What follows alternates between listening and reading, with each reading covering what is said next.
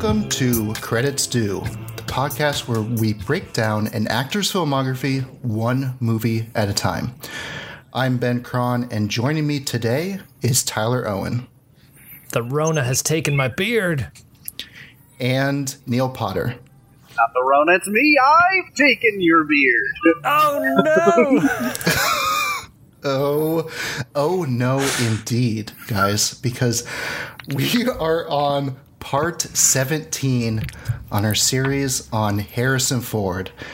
And of course, we'll be talking about the movie Blade Runner 2049. It's directed by Denis Villeneuve. It stars Ryan Gosling, Ana de Armas, and Harrison Ford. And, of course, as always, we'll start off with some film trivia. Then we'll go into some box office and dive into our full spoiler-filled discussion on the movie Blade Runner 2049. And as always, we'll end with some final thoughts on Harrison Ford and recommendations. And, guys, it's our last movie of Harrison Ford. And we gotta call in some help, right, for this? So, joining us today, he's not even close to baseline. It's Kevin James. Kevin, welcome to Credits Due. Cells. Oh, no. Did I pass the baseline? I think you passed. Okay, To be determined. To be determined. Oh, shit. Well, Kevin, how you doing? Thanks for joining us. I'm doing all right. Just finished up the good old rewatching of all the movies, and, well, both movies. I rewatched the original Blade Runner as well, and, yeah, I get ready for this podcast. Nice. So, just some quick, what are your thoughts on Harrison Ford?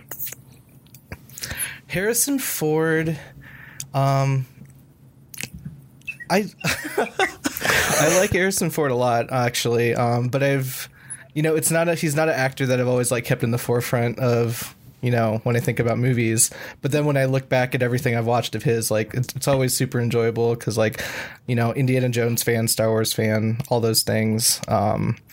Haven't seen as many films, things like I'd never seen Blade Runner.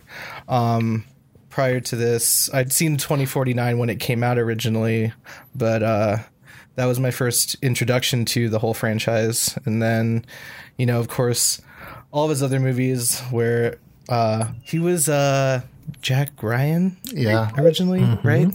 Yeah, 2 movies. Haven't actually seen any of those. I just know about them. Well, I might have, but yeah, you can see how in touch I am with the Harrison Ford filmography. Yeah, it's funny.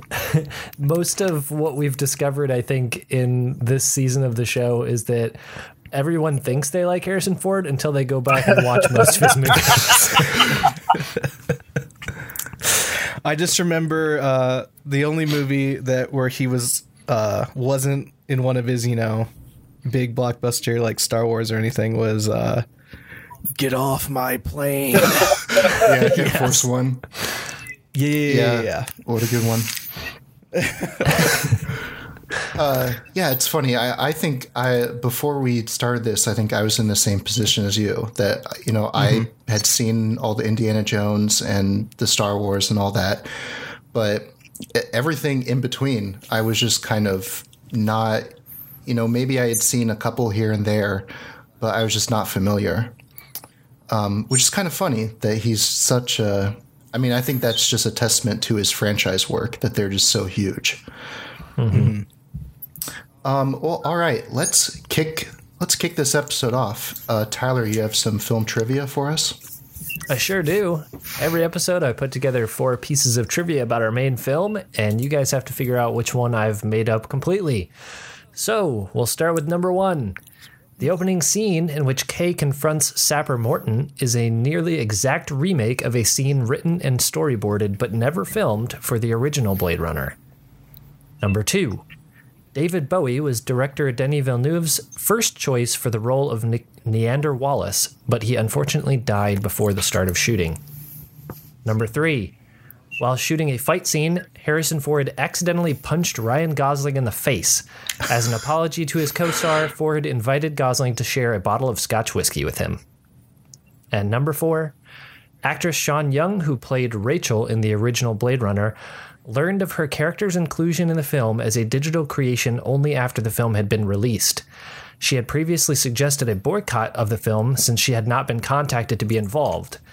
Director Denis Villeneuve insisted that this was done to preserve one true surprise for audiences with less chance of it being revealed due to leaks. All right. Kevin, as our guest, you have the honor of going first and picking which one I have made up. Oh, boy. I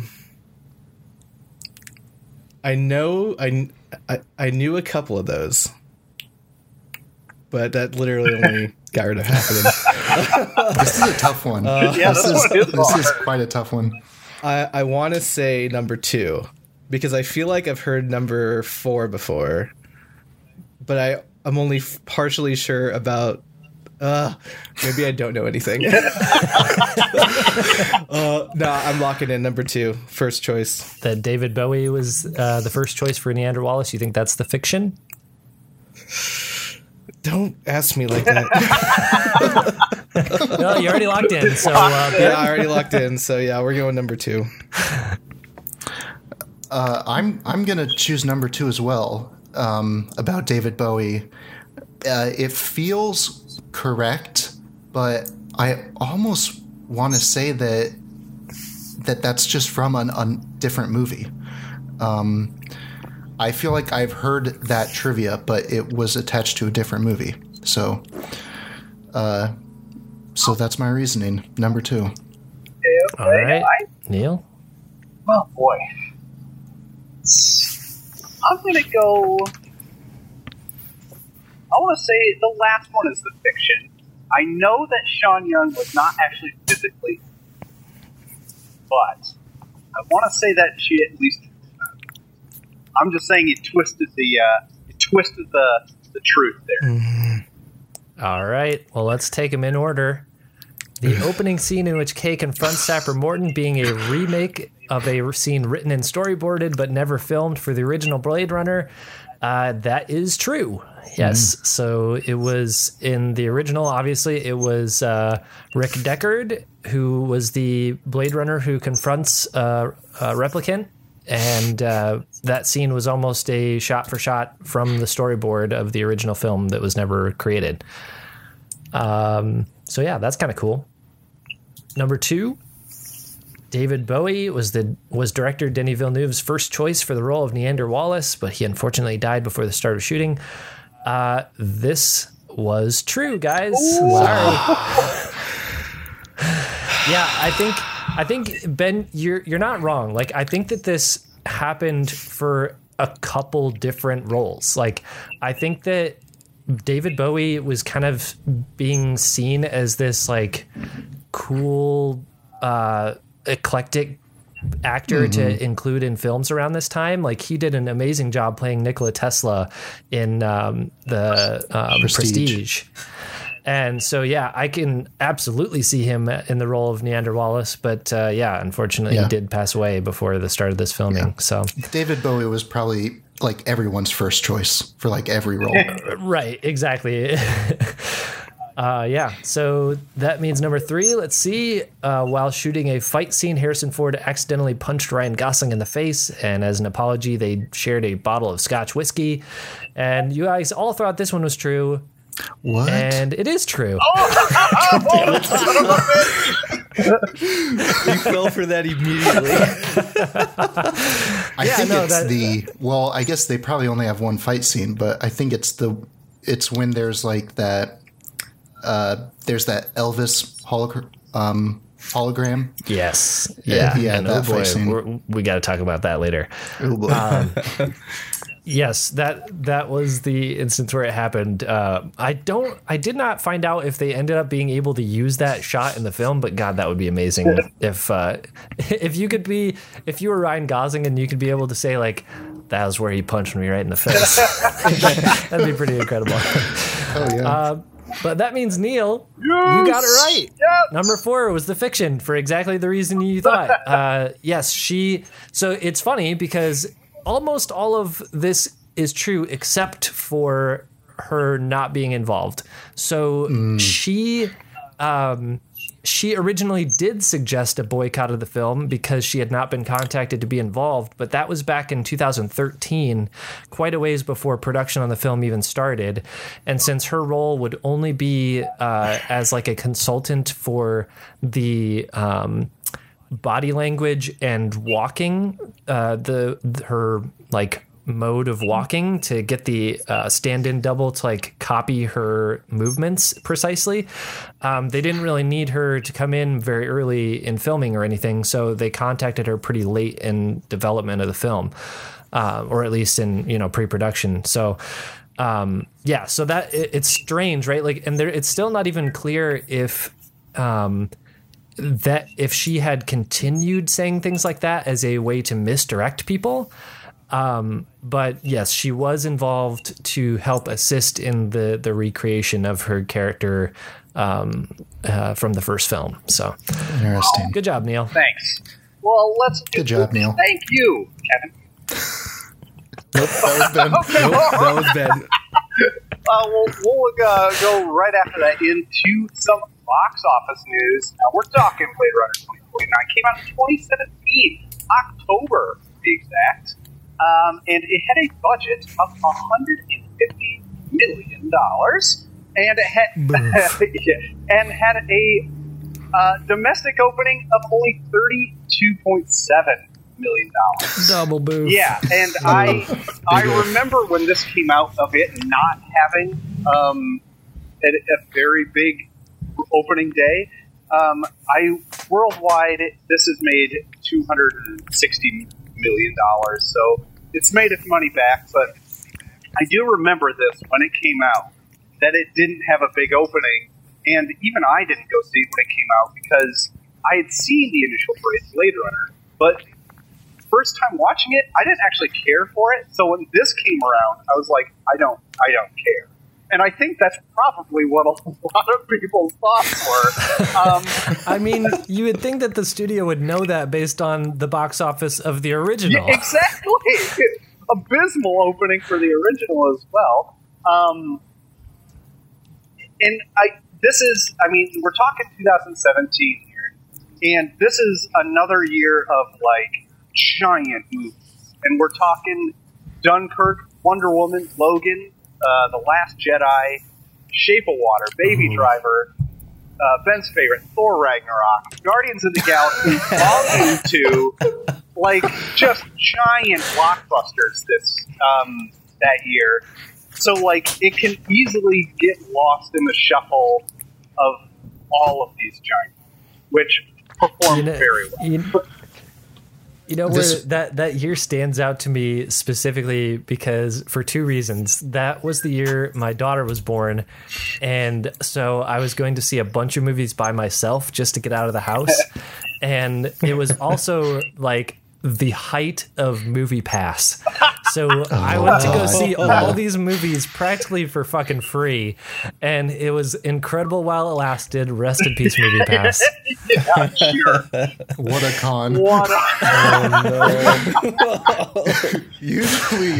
Usually the con man is doing the conning, not the other way around. But yeah, no, even better. This was still back when they did not prevent you from seeing the same movie twice.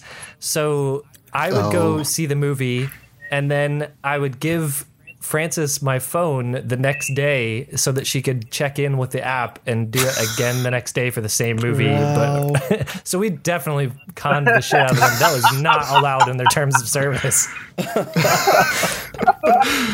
Amazing. Well, this movie is also 2 hour. It's 2 hours and 44 minutes long. And I remember that was like the narrative around this release was that it was a movie that was so goddamn long. Yeah, this was like The Irishman 2017. Nice. I remember going to see this movie because this was around the time where the movie theater that I went to put in recliners.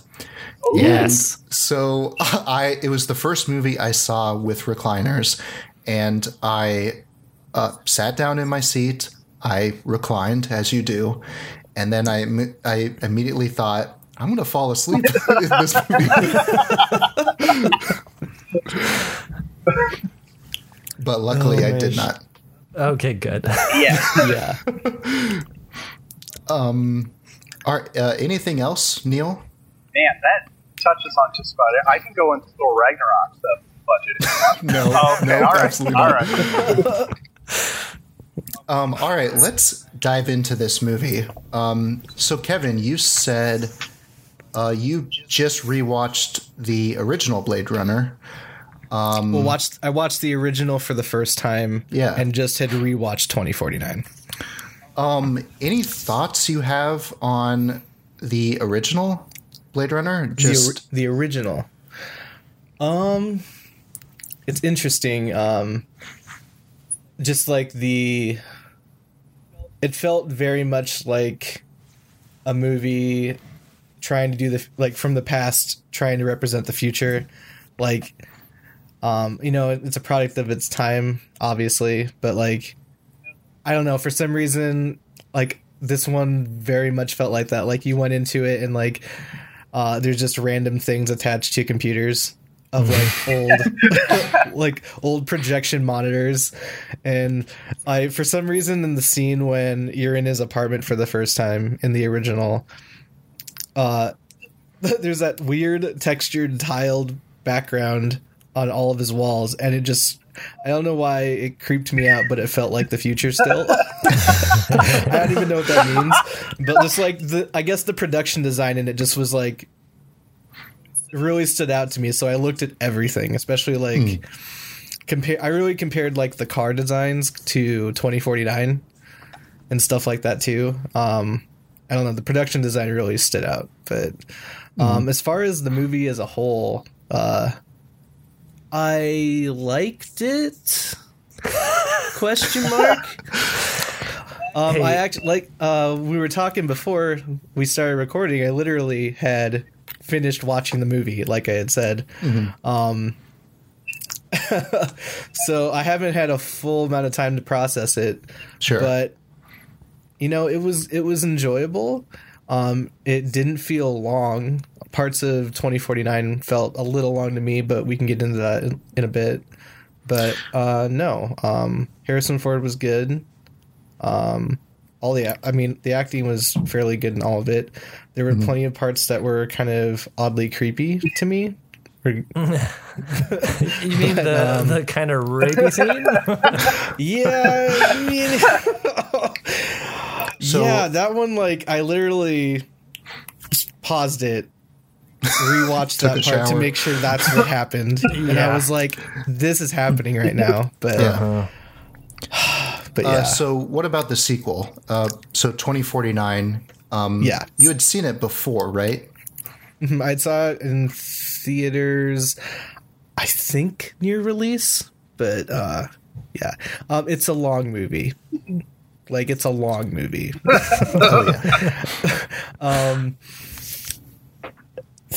It's probably the longest feeling movie that I've ever watched that I actually really enjoyed. That's a good way to put it. Yeah, I like that. Because, like, I'd get through, there'd be, like, part of a scene, and I'd be like, oh, I like this. And then, like, 5 minutes later, it'd be like, all right, is the scene done yet? Yeah. But it would keep going, and it would feel a little drug out, but, like, I would overall like what was happening in the moment. Mm-hmm. You know?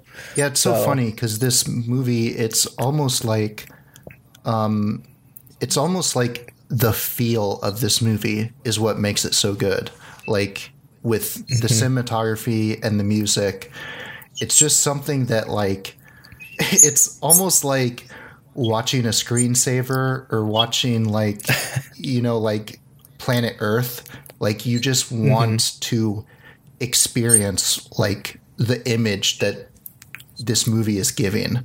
And I just found myself really enjoying just being in that world, even though maybe the story isn't the best, and maybe the plot isn't good enough for like 3 hours, but I just loved like just giving myself over to like the experience that this movie gives. Just kind of bathing in it. Yeah. Yeah, you really sit in this movie. And I gotta say, I also really dug the aesthetic of it. And it's like, I think Ridley Scott produced it, so he kind of had some fingers in it, I'm sure, but like, his worlds in general are just the most fascinating things in the world. And like, they feel very fleshed out without them telling you anything about it, really. Like, you just kind of get it by just looking at it and absorbing it. Like, and they don't go like, hey, this is everything that's going on. So like, it's just a really well put together universe, I think. Mm-hmm. Yeah. I think that this is one of those films where it breaks. It's like the exception that proves the rule, like in a lot of different ways. Most prominent for me on this rewatch was the fact that it opens up with like 2 fucking paragraphs of exposition text. Like, the only other movies that get away with that and have any right to be good are Star Wars movies. Like, other than that, pretty much any sci-fi movie that starts off with exposition text that you have to read, you're like 99% guaranteed it's going to be shit. But and this one is just Star like Wars. At least in Star Wars, you can read the text. This was so small. I get that too. So small. Yeah. So yeah, so it breaks the mold in a lot of different ways, and that just being one example. But yeah, like the way that this movie like moves through time and space, you're right. You feel the length of it, but that's almost just completely intentional. Oh yeah. I compare that in a lot of ways to like Kubrick stuff. Like 2001: A Space Odyssey is like one of my other favorite movies of all time, and it has a very similar feel. Like, there are just giant stretches of that movie where you're just like barely anything is happening. You're just watching people's faces, nobody's talking, or you're even literally staring at like a light on a console for like 30 seconds. It's just a monolith. Yeah, it's crazy. It's audacious. Like, it takes a lot of balls to do that and still pull off something that is like really watchable. It's like the closest thing you can get to like meditation in film form. And I think the soundtrack builds on that. Yes. Like, this is just the coolest sounding. Like, a lot of the soundtrack is like almost like world noises that come through, and you think they're part of the world. Like, these big, weird, booming sounds kind of a thing. It's just so awesome. It really sets it up. There's that sound that sounds like a motorcycle revving up, where it's like, vroom. Yes. And apparently that is a choir of men singing that has been distorted beyond all recognition. Wow, really? So fucking cool. The soundtrack for this movie is incredible. Yeah. So this is a Hans Zimmer score, and I think it's his best. I think it's his best score, like, ever. Yeah.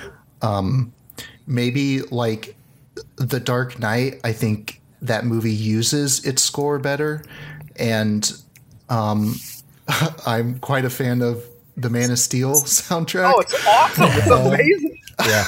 Yes. If you're a drum fan, like, holy shit, that movie, the music in that movie is just a drum paradise. But yeah, I just love how that engine sound that this score uses so many times is incredible, and that's nuts that it's a choir. I can't believe that. Yeah. Well, so one thing that I noticed watching this, I actually pulled out my 4K Blu-ray to watch this one, which I don't usually do, even if I own it, and if I have it on digital as well, I'll usually just pull it up on digital just because I'm lazy. For whatever reason, I decided to pull out the 4K Blu-ray this time, and then I realized why that was such a good decision is because when when you watch movies on streaming services, even on like ones where you purchased the film and redeemed it digitally, they often will run like sound processing to normalize all the audio, like so that it's all, none of it's too loud and none of it's too soft. But when you play it from a Blu-ray, it's mastered to what the director originally wanted it to sound like in a theater. And some people complain about that because the loud parts get too loud in your house, you know, and you got neighbors and shit. But in this movie, it's so effective. Those like revving noises and then some of the like action sequences are so goddamn loud, and it fits the tone and feel of this movie so well. I was really glad that I decided to do that, and I wasn't really thinking of that when I did. Yeah. Also, to continue on this aesthetic point, this movie is also shot by Roger Deakins, who a famed cinematographer. He's done Skyfall, Sicario. I think he's done a lot of Denis Villeneuve movies. Yeah. There was a long running, it's not even a joke. It was almost like a protest that he never wins Oscars. I think he's got nominated countless times. And this kind of really started up when Skyfall came out, because that's just a absolutely gorgeous movie. And people are just like, why the fuck has he not won an Oscar? Yeah. So this is his first movie that he won an Oscar for, which is kind of wild. And then he's won one more, which is 1917, which is kind of another stunning movie. Yeah, for sure. But yeah, this is just the images that this movie shows is just completely just awestruck. Like my jaw is just on the floor, like during this entire movie. Also, I don't know if you guys saw this today, but he did an interview, I think yesterday. And today it kind of got picked up, by some outlets, but he did this interview and he kind of just trashed on like every single movie like ever. And he told a story about this movie, Blade Runner, and how he shot every single scene with like using only one camera. And normally for movies this big, they have what is called a second unit, where it's just like it's another unit. Usually there's it's a different director and it's a different cinematographer, and they just go off and shoot scenes. So a lot of action scenes are done by second units. A lot of like establishing shots are done by second units. And he told this story about how like whoever it was, a producer or something, was just like, all right, so we're going to need like 5 units for this. So just, give us a list of people that you're going to hire for, all these 5 different units.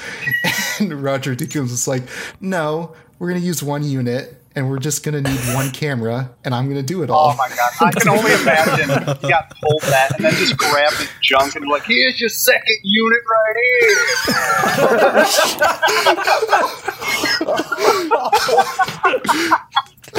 Wow. Oh God. I hope he did that. I hope we all get a chance to do that at one point. But yeah, it ends in just a better quality movie, and I think it's just stunning.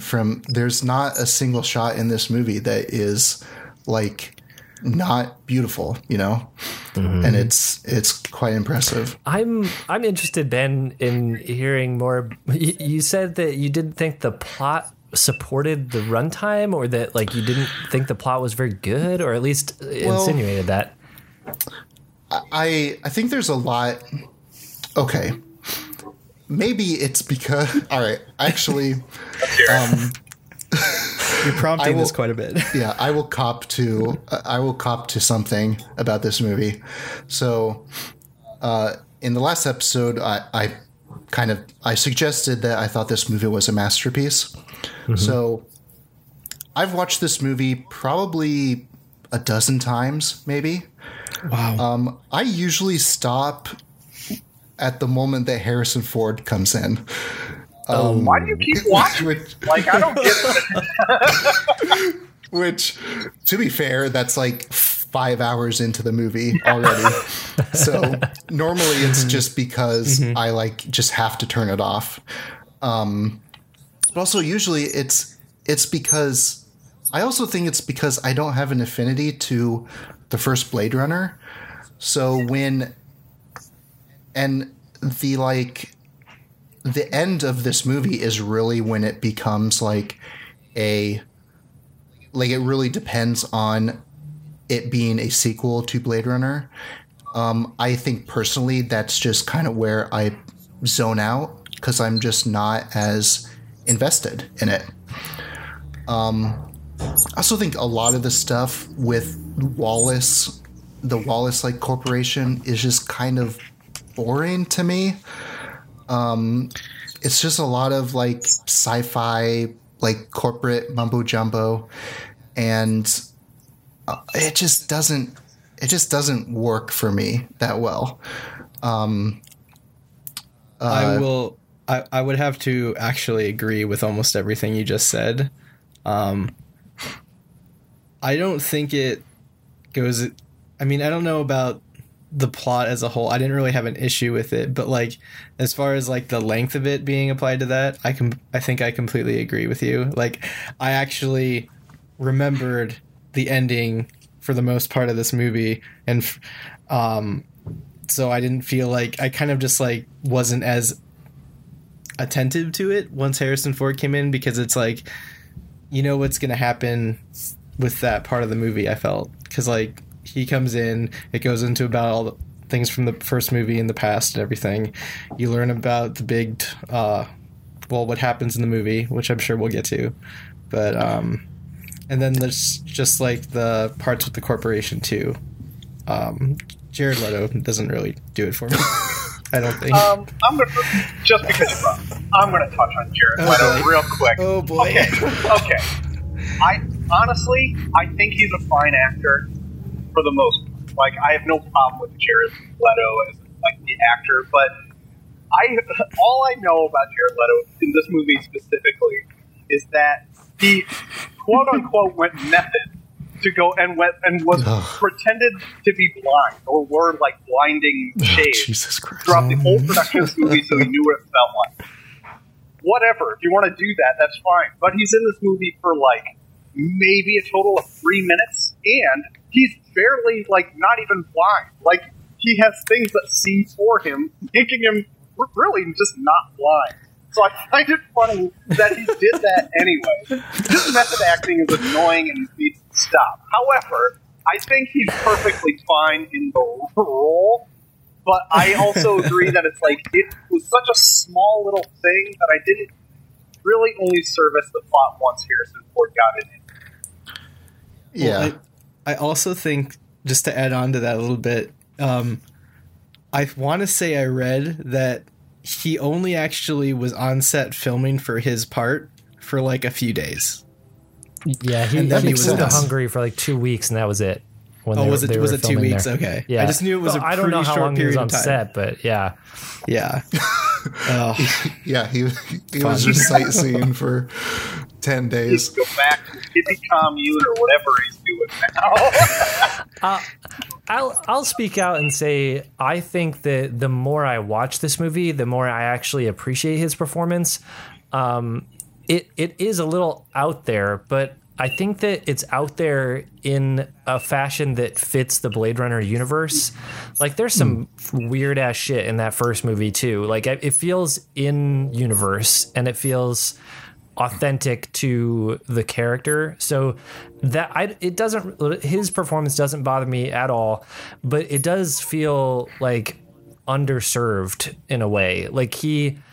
he's more of a plot device than a character, which is kind of disappointing. Like there's not the real true villain of this movie is his sidekick Love, and she has way more of an interesting plot development here. But so having him become like the big bad at some point and have like a one-on-one with Harrison Ford kind of feels disingenuous because you don't feel like he really did any of the work to get that to that point. It was all Love.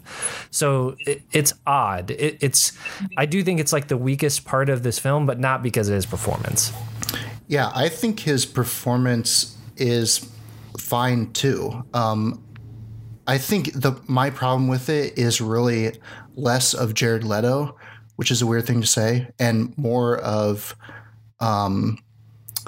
the character. I think the character is like really the one like big scene he's in where he's like birthing that like replicant, and he's just like reading off like 3 pages of exposition, and it's just rough.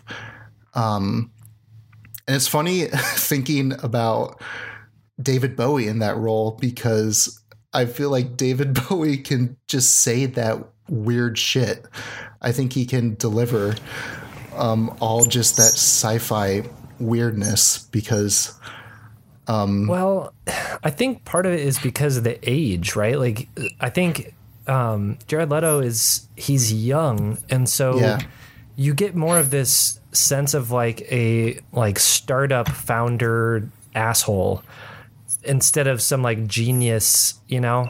So you don't really buy him as like this business genius or a high level intellect who's done a lot of developing or anything. Like, you get the sense that he like inherited this money and bought all this shit. That's kind of how he comes across, because his character really isn't developed that well. So yeah, I mean, I didn't find him particularly villainous, even though a lot of the things he's saying are like fucked up. It just feels he feels just kind of inserted into the film in an odd way, you know? Yeah. Especially since like he doesn't really have a connection to the original. Like they go to a lot of effort to explain that he like bought the remnants of the Tyrell Corporation, and it's just like, okay, I mean, I guess, but I don't really see how that fits into the world. You know, it's just hard to parse what's going on. Yeah, it's really it's lore. Like, that's really all his character is. It's like exactly. we needed a villain to put in place. We needed the corporation back. So insert character. Yeah. All right. Let's talk about the real star of this movie. Dave Bautista. Oh shit. But to be real though, that opening scene, I love that opening scene. Amazing. Oh yeah, so good. It's incredible. Yeah, like I will watch that. And can it's I like such a great like cold open too. Yes, and yes. Dave Bautista is incredible. Did any of you watch the prelude short of Bautista to this movie? No. I did a Is while this the back, but animated? No, No. it's live action. Oh, really? Okay. It's basically showing you what his life was before Ryan Gosling shows up. Oh, interesting. It shows you like where he, like how he gets money, how he interacts with society as while holding that secret that he is a replicant. Oh, wow. I think it was Basically, that short was directed by Ridley Scott's son, I think. Oh, really? I hadn't heard that. Yeah, it's actually pretty good. You guys should check them out. There's like 3 of them, I think, that came out before wow, the movie really? came out. Because I think one is about Jared Leto's character, isn't it? Yeah, I think then- so. They're from like different time periods between the 2 films. Yeah. So let's talk about there's the one like plot line that I love about this movie and that really works for me is the Joy character. Is what Kay's like little like virtual girlfriend, I think it's like equally beautiful and disturbing, kind of like all together. And I think it's so smart, and it's such a cool thing to add to this world. And Lars and the Real Girl too. yes, very much so. Her. Yeah.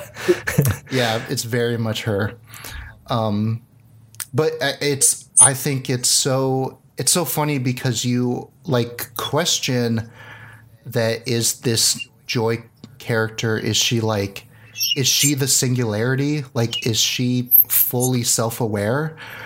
And like, does she like, are the feelings for Kay, does she actually love him? Does she actually like, is she actually like having real emotions?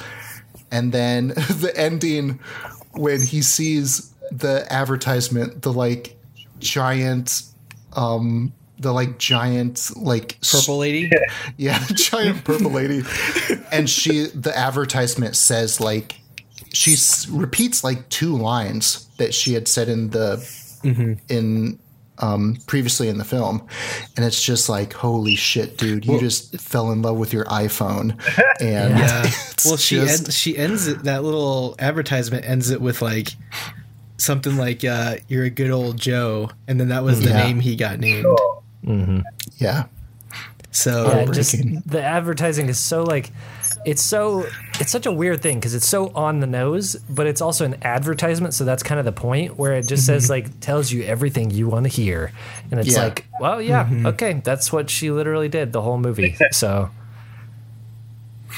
but it's like, it's almost, so the way that I kind of interpret that relationship is it's almost like his Jiminy Cricket and he's Pinocchio. Like, she is the one like encouraging him and telling him to keep going forward and say like, you are a real boy. And like, it's kind of incredible in like this weird meta way to have a character that is less human than him explaining like that and saying things that are in the context of the like philosophy of the film actually true. That like there is no difference between him and a real human being, but that's being delivered by a character that absolutely has a difference between a real human being and them. True, yeah.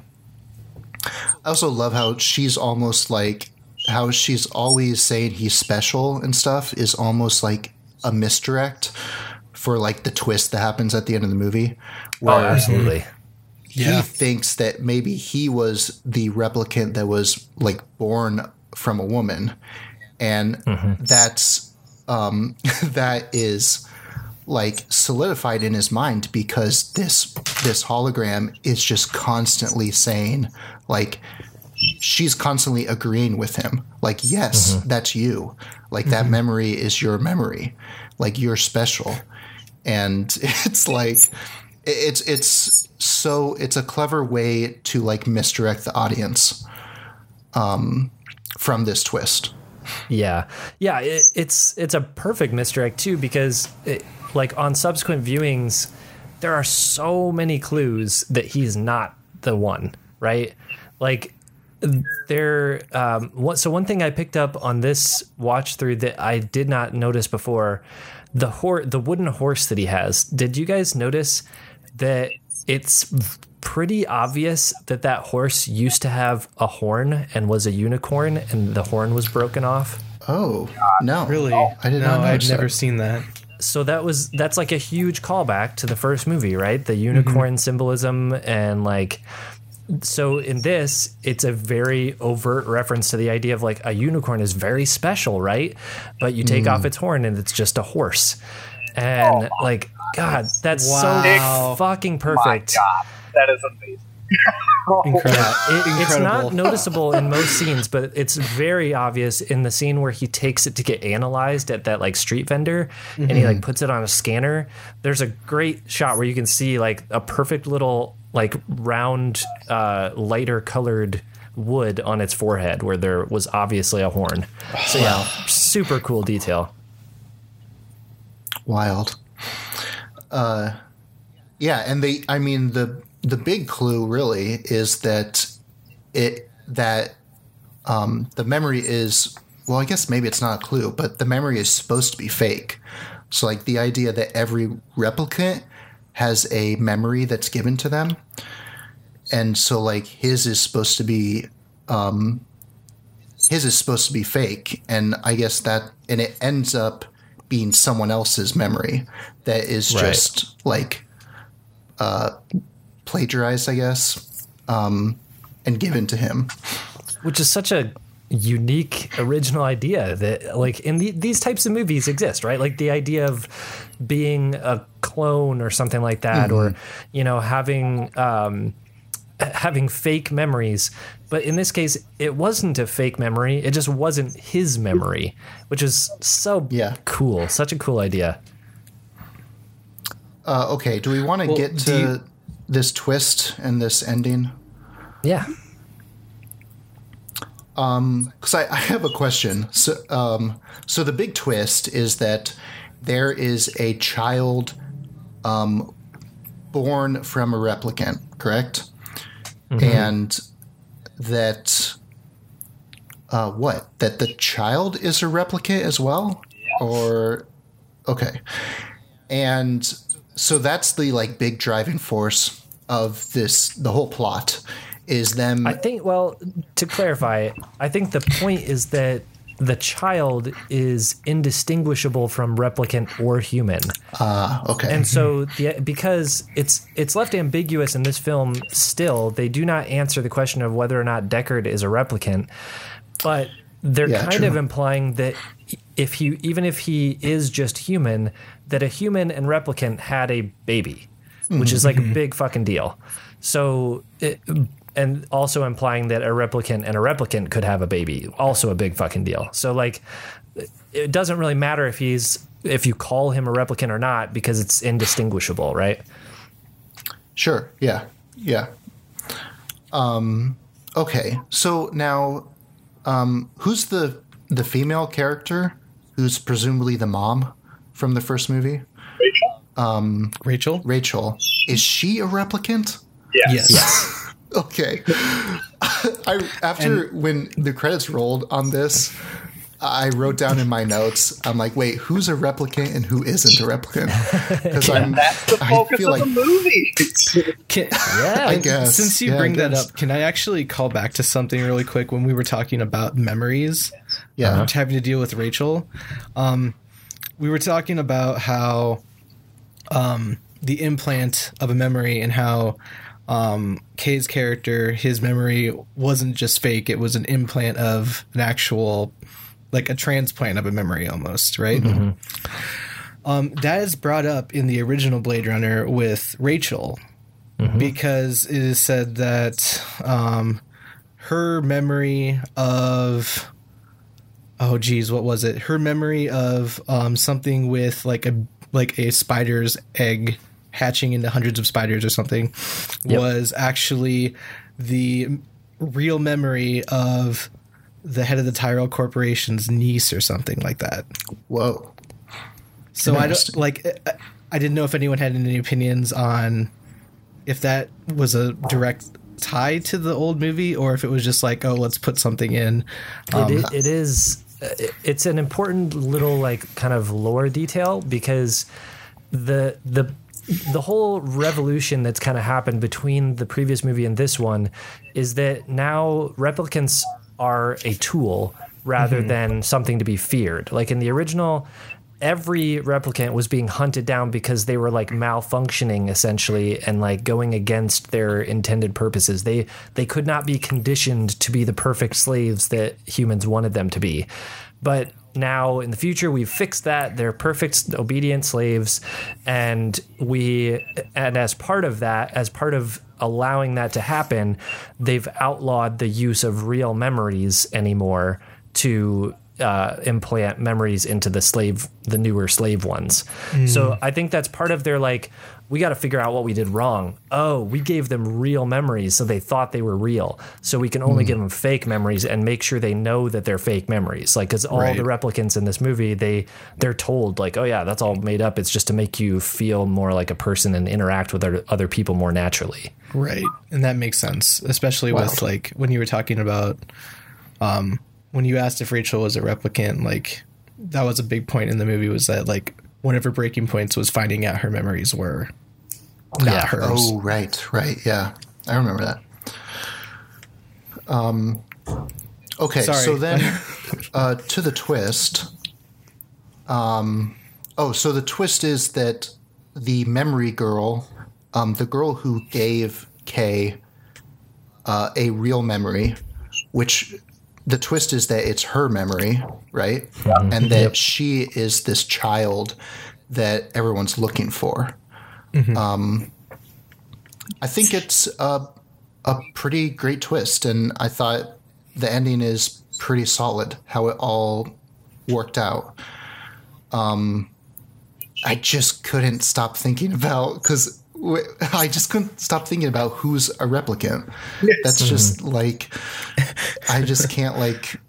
Well, that's a great concept of the movie in general. Like, that you just don't know, and you're having that exact thought. Like, I really dig that part of the movie. It's so Yeah. Yeah, and it also, I mean, I think I understand it also as a critique, though, because there were people trying to say when this movie first came out that, like, oh, you don't have to see the original to go enjoy it. It's still an incredible sci-fi movie. But, like, I mean, you kind of do, though. Like, it really... in that last act of the film, it leans pretty hard on like building on the blocks of understanding from that first movie. Even if you don't need to know like the plot of the first movie, it helps to have that context and that like philosophical debate kind of around what it even means to be human and adding to that.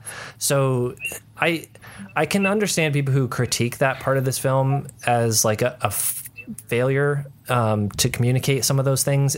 Like, people walking out of this confused, I can't really blame them, you know? Yeah. Mm-hmm. Yeah. I don't know if I would critique it in that way. I think it just kind of is what it is. But I don't know. I think it's just it's a kind of a reason why I'm not really a fan of the first movie, is because I feel like it asks a lot of questions, and then it's just kind of confusing just because. Oh yeah, and I mean the first movie is more obtuse for sure. Yeah, definitely. And maybe that's why I gravitate towards the whole AI romance, because it asks questions that are really fascinating. And then it kind of ends like it is a complete thought, whereas everything else in this movie is not really that. Mm-hmm. But yeah. Anything else you guys want to say about this movie? Otherwise, I say we get into final thoughts. I do want to touch real quick on kind of like the epilogue of sorts. Well, I mean, I guess the epilogue is like when Harrison Ford goes to finally meet his daughter. But kind of before that, we've got the interaction with the quote unquote resistance, effectively. Oh, yeah. The other replicants who are trying to start the beginnings of a revolution and fight for their freedom. And like, I feel like this is the closest the movie really gets to like maybe laying down the groundwork for another sequel, which, I mean, who the fuck knows, in 30 more years maybe we'll get one, because I never thought we'd get this one. But I just I feel like that's the more effective part of the twist, right? Where it's not so much that finding out that the memory girl is the quote unquote real child. The twist is finding out that he's not, and that he has to like come to terms with that in a really heavy way and decide what does that mean for him now, right? Like, he can't go back to his old life. Does he want to support a revolution after just having his worldview kind of shattered? It's just such a interesting, open-ended thing for him. And then, you know, at the end of this movie, we kind of see him pretty much die. At least that's kind of what's implied. Mm-hmm. So I don't know. What do you guys think about all that? I actually, yeah, I like it. Like, I think that does have, like, kind of, you're saying, the great building blocks to build on it.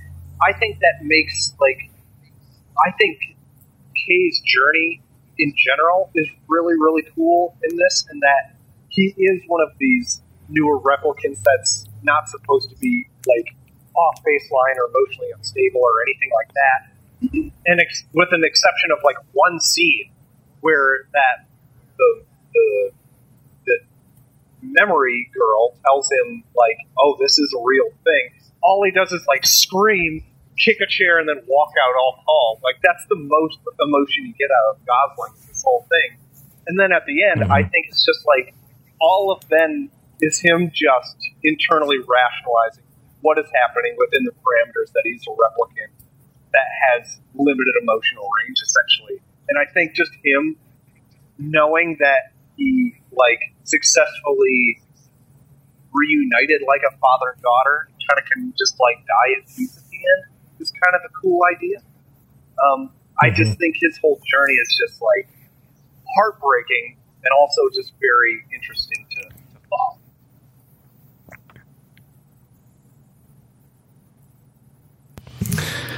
Yeah, I agree. Yeah, I thought the ending with the daughter is it's pretty good. And the whole I don't know exactly how I feel about the whole resistance thing, because it's kind of it does really feel like it's just setting up a sequel.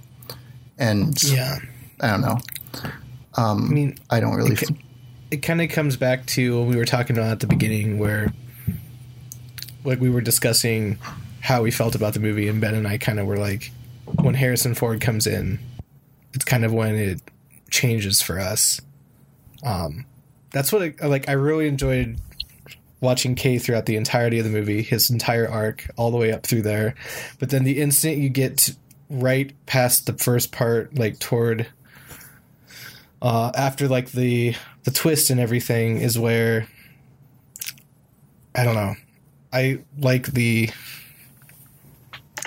journey Kay takes and the way it goes through the mind of a replicant, the realization of, or like, just like the I can't think of the word, just like the reconciliation of what he is and the process of him processing through all of that, and then also tying in, like, the AI character, like Ben was saying, and then, like you were saying, Tyler, with, like, the Jiminy Cricket kind of mindset with that. That was all really interesting up until there. So yeah, I find that the delivery of his, like, the fact that a character we've never met before is the one that gets to deliver this, like, earth-shattering information, it slightly undercuts it, just because it kind of feels like it comes out of nowhere. At least in terms of, like, how it's delivered, all the pieces feel like they were set up in a way that is satisfying, but it just is, it's a little odd to have that element seemingly introduced out of nowhere. Like, we get little tiny glimpses of it in the rest of the movie, like when the prostitute comes and slips the little tracking device in his coat, but that's such, like, a tiny little detail that you almost forgot that it even happened. And so when this, like, giant resistance of replicants comes out of nowhere, you're thrown for a loop a little bit. So yeah, I think thematically and philosophically, it all comes to a head there, really, in a very satisfying way. But just in terms of, like, trying to set that up and find someone who can deliver that information to him is a little clumsy. Yeah, very much. I wonder if they had stuff cut out from that resistance, because it really, I have to think so. They said when I was looking at trivia there's originally a 4-hour rough cut of the movie, and they had split it into 2 parts to make it easier to review. And the producers were suggesting that he should just release it as 2 films. But so I have to imagine there was more stuff with the like setup of that Resistance stuff that just probably ended up on the cutting room floor.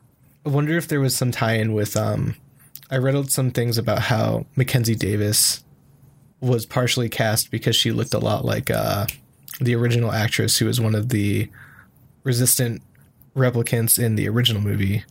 Daryl Hannah. Daryl Hannah, yeah. And then they also had her play the part of the person who basically brings him to the resistance. So I wonder if there was some tie-in with parts that were originally cut. Yeah. I never thought about that, but yeah, you're right. Wow, cool. Yeah.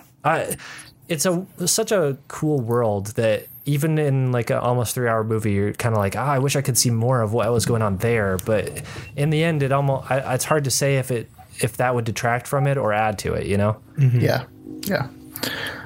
All right, let's get to final thoughts. So for every movie, we'll give Harrison Ford a rating of 1 to 5 Harrisons. So, Kevin, you want to start us off with your final thoughts? Final thoughts on this movie. After discussing it all with you and having some more lore poured into my head from Blade Runner, Tyler was a wealth of knowledge from the originals coming up through this one for sure. It makes me want to watch it again now, even though I just spent 2 hours and 40-something minutes watching it recently. Because it really makes me, after I learned the trivia about the how long of a cut that original take of that movie or the original edit of that movie was, I really wish I knew more about it, and it makes me want to like go back and look for all those little things that might have alluded to something extra. Overall, so are we? Question, podcast form question. When we give Harrisons, are we basing it on Harrison or the movie? It's all made up and it doesn't matter. Okay. I give it 3.5 Fords. Oh God! Well, all right. All right. Is that allowed? The one cardinal rule. The system? I mean, it has to be Harrison's, dude. The scale is 1 to 5 Harrisons. Okay. I'll revise. 3.5 Harrisons. Nice. But I will put a disclaimer on that it's like I want to explore it more again. So, Neil, what about your final thoughts? Yeah. As we've touched on before, it is long, nearing that 3-hour mark, and there are scenes where you feel that a little bit more. But I think the strength is like I know like the first point where I was like getting a little bit bored, and then introduce something like awesome, like that made you invested in it. And then it's like there's one scene where I think it was like Kay goes to Robin Wright, like his police chief kind of thing, and they have like more of a world building conversation that really got me back into it. And so like I think it knows how to pace itself pretty well with what it's got going on. Visually, absolutely stunning. Audibly, absolutely stunning. All the actors, I think, do an amazing job. I would say, like, Gosling's obviously a huge standout. The replicant who plays Love is amazing. The actor, I guess, who plays Love. And then, oh my God, it's bleeding into the real world. And then, like, all the other things going on are really well done. Harrison Ford, I think, does a good job. To me, he doesn't quite feel like Deckard from the first one, but I guess he's maybe not supposed to because he has changed quite a bit from the initial one. But it could all just come down to is like when I think of Deckard from the original one, he's got his big coat on, he looks like a Blade Runner. But like when you see him in this, he looks like he just walked in from his trailer. He's like, fuck dressing room, I'm going to the set, like kind of a thing. Like he's just in a t-shirt, like or whatever. But yeah. But like that's what that character would do in hiding out in an abandoned Las Vegas in like this uninhabitable zone, essentially. So, but I think he does, like, he's not in it a ton, and he gives a pretty good performance overall. I'm kind of with Kevin on this. I kind of want to go back and watch it again because of all the little things that have been pointed out, and it makes me really want to go over this with like a fine-tooth comb and find all those little cool things that are just part of the world building that, like, Ridley Scott and Villeneuve are so good at in this format. So, I'm going to give it. I think I'm going to give it 4 out of 5 Harrisons. I really enjoyed this. Nice. Tyler? Yeah, guys, this is. I know there's some like major fans of the original Blade Runner who maybe just don't want to admit this to themselves, but this is a better movie than the original. In like the most audacious and crazy way. When I heard this movie was being made, I was like, what the fuck was my reaction? Like that, it's such an absurd idea. And because, I mean, I wouldn't say that I'm like a major fan of the original, but I do really respect it for what it did and what it is. So like the idea that even someone as talented as Villeneuve would like want to make this movie or think that they could make it well is so surprising. And it's even more surprising that he fucking nailed it. Like, hands down nailed it. This I'm after watching it this time, this is probably my 3rd time watching it. I haven't actually rewatched it that much, but I think it may have entered like literally my top 3 movies of all time. I fucking love this movie. I think that this is Ryan Gosling's best performance. I think this is one of Harrison Ford's maybe last best performances. I really actually do like him returning to this character. I think he does I think his heart is actually in this as opposed to, I mean, I think maybe there was some of that in Star Wars, but definitely not really in Indiana Jones. So it feels authentic to what was done in the original and improves on it in many ways. I just got to call out to you both. I think you both mentioned Love. Her villain character in this movie is so good, and there's just so much to talk about in this movie that we didn't spend much time on it. But there are a lot of movies, and especially like action movies, that will try to cast some like semi-petite young woman as some supposedly imposing figure, and usually it's really hard to buy that unless the person like can completely sell it, and goddamn does she sell it. That scene where she crushes the drink glass in Robin Wright's hand is fucking terrifying. Yes. And then the last thing I want to call out is the fight sequence in the music hall of that Las Vegas casino. Jesus Christ, that might be one of the most impressive like standoff sequences in an action film that's ever been put to film. The lack of music for the vast majority of it, where it's just complete silence and you hear them like scrambling around trying to find each other, then punctuated by these blasts of music that are like distorted and crazy holograms behind them. It's just so unique looking and impressive. They thought they were gonna have to cut that because they thought it was too cheesy, but when they started adding more silence in, it hit the tone they were looking for, and goddamn, I'm so happy they left it in. This movie is just incredible. This is a 5 out of 5 Harrisons by far. Cool. Very cool. Yeah, I'm going to give this 4 out of 5. I think Harrison Ford is quite good in this movie. And I think he's so good because it's kind of a small role when you really think about it. And he just, every scene he's in, I think he just brings it. It's quite good. And of course, the whole rest of the movie is just, even though I have qualms about it, and I don't think it's miraculous front to back, it's still just, what is good about this movie is just so awe-inspiring. It's such an incredible movie. And yeah, it's just such a, for kind of how heady it is, it's so fun to watch. I would like to see a sequel to this movie, but I highly doubt they ever will.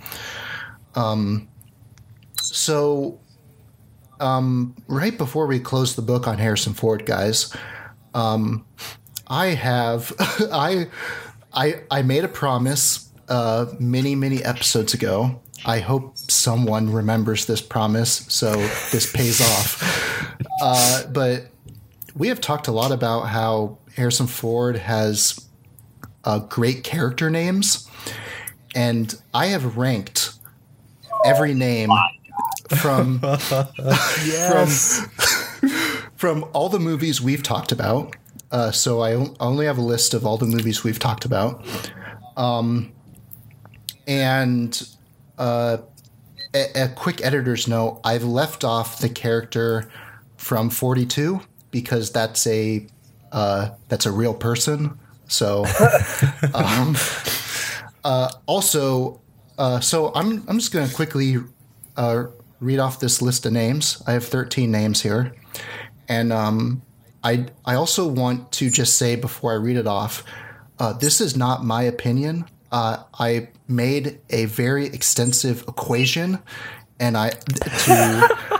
to make this ranking. So this is scientific. This is the Harrison empirical. Yeah, it's empirical. Yeah. If you have a problem with this ranking, then I don't want to hear it, because then you have a problem with science. So, okay, ready? Are you ready, guys? Yeah, let's hear it. Okay. Oh yeah. Yeah. All right, from the top, Norman Spencer from What Lies Beneath, Jack Stanfield from Firewall, Henry Turner from Regarding Henry, Woodrow Dollarhide from Cowboys and Aliens. So one quick thing, the thing is, I think all these names are quite good. So really, the part of quality in between each position is very minimal, right? So I have to just preface that before my number 9 pick is John Book from Witness. Mm-hmm. All right, Jack Trainer from Working Girl. President James Marshall from Air Force One. Jack Ryan from Clear and Present Danger. Dr. Richard Kimball from The Fugitive. Rick Deckard from Blade Runner. Which I think should be higher, but I think it's Rick. I think Rick is the problem. It is. Deckard is such a good name, but You it's can't Rick. argue with the algorithm. Yeah. That's true. That's true. Also, you can't call him Richard Deckard because it's like Richard Deckard. It's weird. Okay, anyways. Number 3, this might be controversial. Number 3, Quinn Harris from 6 Days and 7 Nights. What a fucking good name. Number 2, Indiana Jones. And of course, number 1, Han Solo. Yeah, dude. That's great. So, Man, that's science at work. Oh my god. I'll Indisputable. have to run the numbers for all of his. I'm be interested in the movies we didn't talk about to see if there's any gems in those characters too. Now that we've broken that down, I want to ask you all a question too. Now that we've watched a ton, and Kevin, you haven't probably watched all of the ones that we had so far, but I want to get your answers anyway. Judging on this, is Harrison Ford a good actor? Yes or no? Oh wow!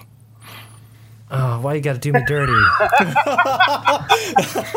I don't want to hear no in between bullshit. This is a full yes or a full no. I was literally just going to ask you. See, I think he falls in the line of what Will Smith falls into, where he's a movie star, and I think he is so fun to watch on screen, and so just the energy he brings to movies that he's good in. when he brings his A game, it's incredible. The problem He's is the best at picking scripts. yeah. Yeah, no, I think I'm with you there. I think he is a great actor. I'd take him. I'd always take him. I would never leave him. So I would have to say I give him a thumbs up. Best actor ever. Yeah, definitely a thumbs up from me as well. All right, let's get to recommendations. So on every episode, we'll leave you guys with some recommendations that don't necessarily have to be movie related. But Kevin, you got a recommendation for us? I'm assuming I can talk now. You cut out again.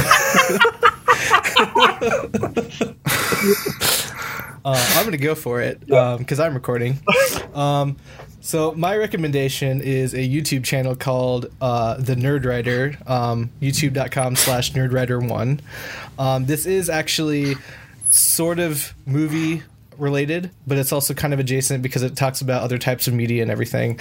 But it's basically just this guy who does a bunch of different video essays on different aspects of, your favorite media, whether that be movies or TV shows, or even just like analyzing things like, how presidential candidates answer questions, stuff like that. And it's actually really well thought out, and you can tell there's a lot of planning put into it.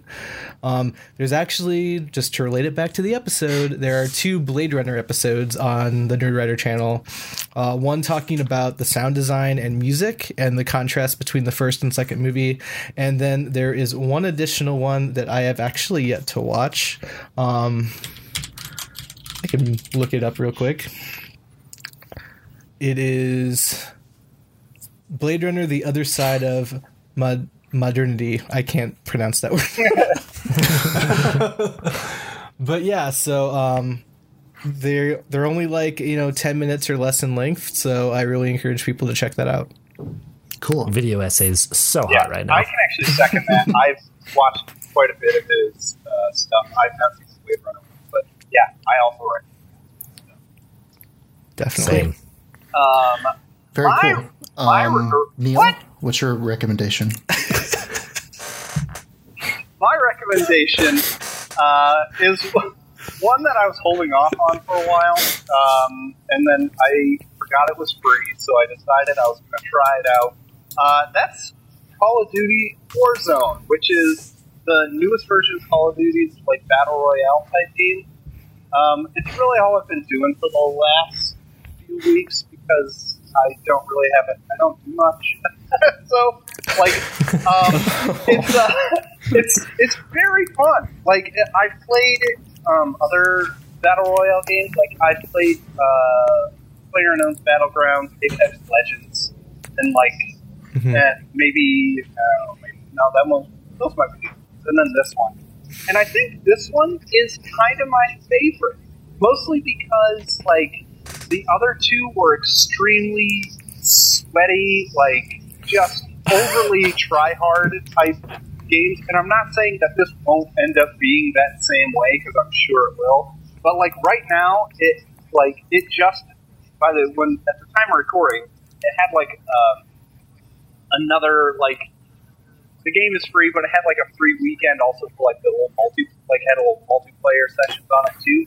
So it kind of got a lot of people, and it's season 3 I think just dropped the day they're recording. So it's got a lot of new players. So you don't feel outclassed and stuff, and it's always games can the long ones are typically the ones where you're doing well, and the short ones are fine because it doesn't take long to queue into another one, which I think is the good thing about this game. But it handles really well. The only issue I've got with this stupid free awesome game is that the graphical quality of this game, of just the newest Modern Warfare in general, is extremely too high for my rig and literally probably anybody else's rig, unless you're running dual graphics cards and have top of the line processors and stuff. I have to run this game at its lowest setting. All my characters look like they're molded out of clay. Like, it's kind of that way. It is not. But like, it is not well that optimized. aside, gameplay is really fun. If you're into kind of the battle royale scene, definitely check it out, and it's free. So there you go. That's Call of Duty Warzone.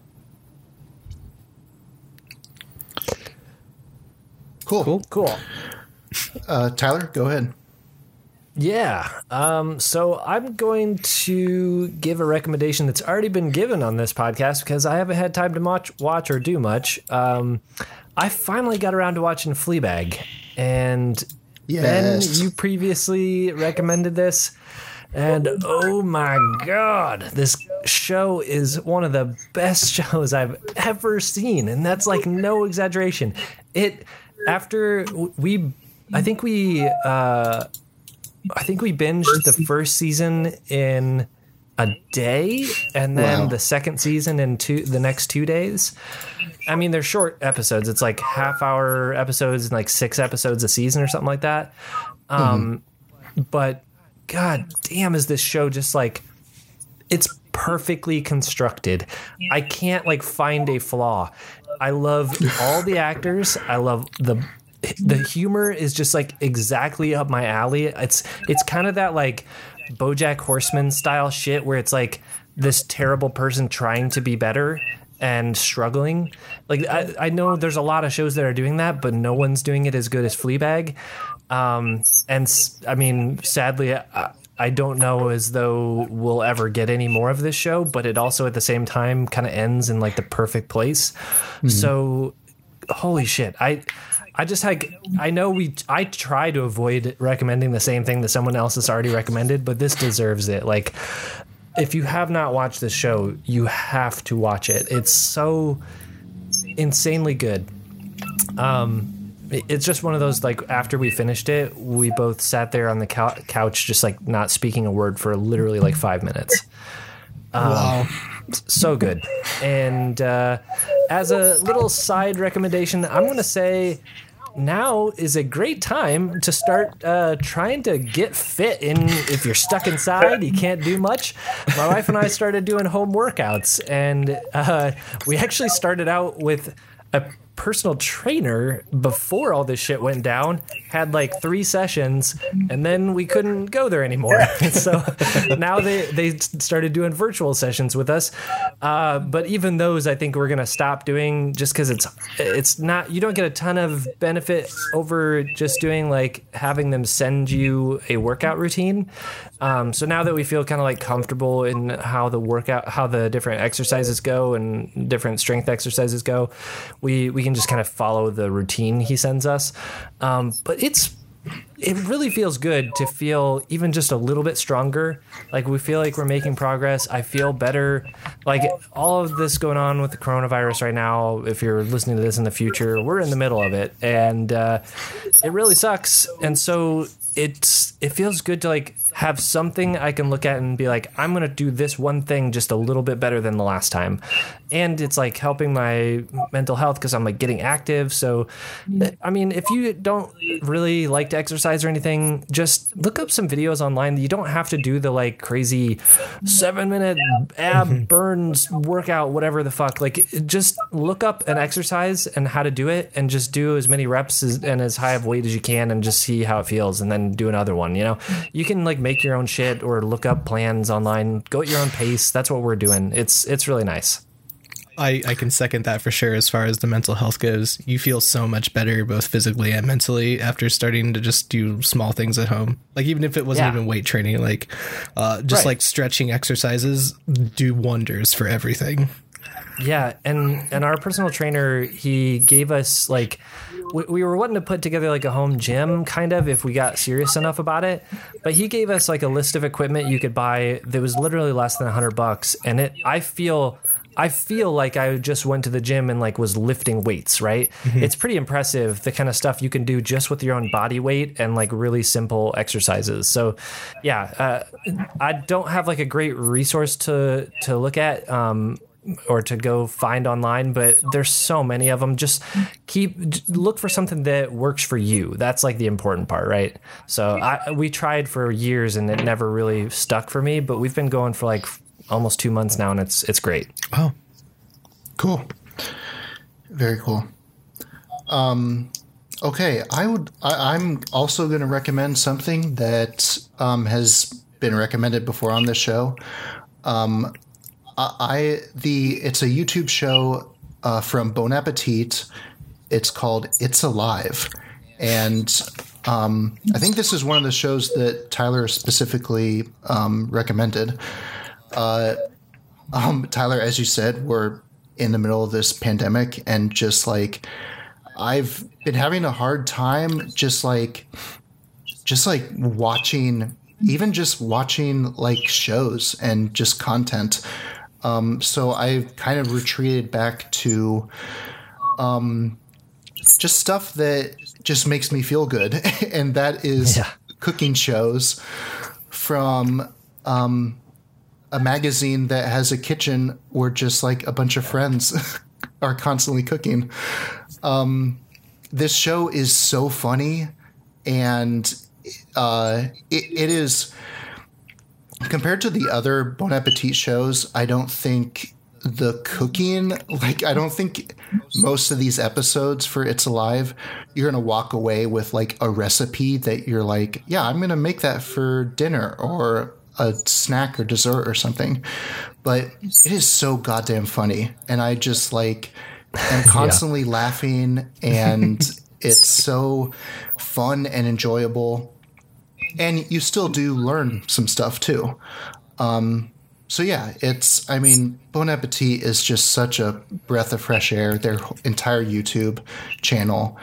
But I have just I've been working from home, and I just like started an episode of It's Alive once, and I ended up watching like 5 or 6 hours like for that entire day.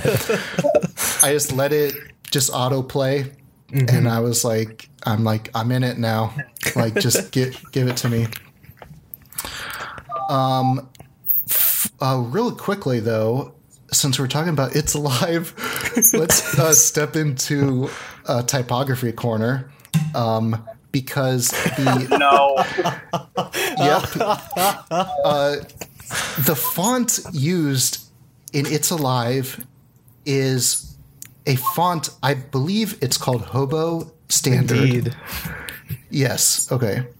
And if anyone who doesn't know this font, it's very much a like 70s like Woodstock kind of psychedelic. Yes. Yeah. Psychedelic is a really good. I think if you just picture just like a concert poster from the 70s, like you just automatically picture this font. And it's not a good font. It's just weird. And I'm not a fan of it. I think it's that way because it seems like exactly the font that Brad would use. I was just going to say, yes. Yes. That is, it might as well be called Leone. Petition to get it changed to Leone. I like it. Yeah, it's weird. It's very odd. And the font choice in a lot of those Bon Appetit videos are questionable at best. So I think I'll just keep this running even longer, guys. The reason those shows are great is because there is an unspoken, referenced character who is the editor, who it feels like he's constantly fighting the person who is on camera, and it's like this time travel. Who's even holding combat. The camera as well? Yeah, exactly. Yes, so it's like they're somehow sparring between filming and editing. That is just the most hilarious thing. I love it. Yeah, what a good show. All right, that's it for this episode of Credits Due. Thank you, everyone, for listening along and joining us. And thank you, Kevin, so much for joining us. This has been a blast. It's been a pleasure. A delight. So, of course, our next episode will be an extra credits episode. We're not going to do Call of the Wild? Oh my god, no. I don't remember if that's supposed to be good or not. I've heard mixed feelings that like the dogs are incredible or the dogs are not incredible. You should just do an whole episode on the behind the scenes. It's the latter, yeah.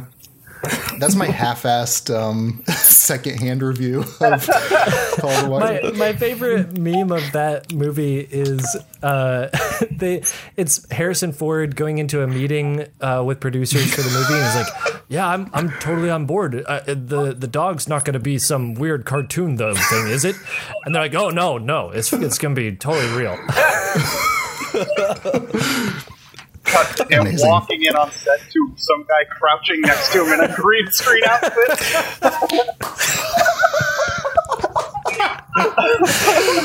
Oh my god. God damn it. That's funny. All right.